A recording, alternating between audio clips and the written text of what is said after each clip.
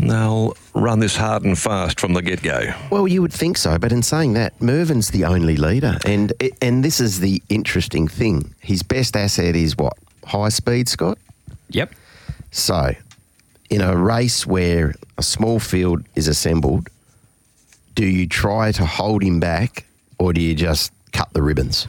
I think the beautiful thing is because he's the only leader in the small field, he gets his breather out of the gates. Yes. Because nothing else is going to contest it, and nobody wants to be the horse in the breeze towing the other 6 runners to him. So how far in front is he at the 600, 500, 400? I think at the top of the straight, if he is a winning chance, for me, he needs to be 4 clear at the top of the straight. The money's been huge. Yeah, and you can understand why, because ideally the market centres around those who are riding the speed. Well, we saw him go to the Avon Valley in the Northern Stakes first up, drew wide, burned across, hadn't trialled. Yeah. They ran the first 422 and 6.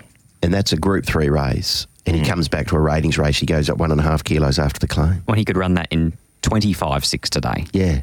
And then all of a sudden he's hard to run down. Exactly right. Yeah. I still think he's probably at his best when he's allowed to just run and flow. Do you expect that's what they'll do today? Well, I'm not quite sure. I don't know. I have no idea. I think he's... I'm looking forward to seeing Pans down, though, back, because he's dynamite fresh. And if there's a horse that is capable of running it down, if there is, a concern, and there shouldn't really be under these conditions because he's been very good on rain-affected ground before, Mervyn, but if there is one that can run him down, I thought it might be Pans down. Don't disagree, Darren.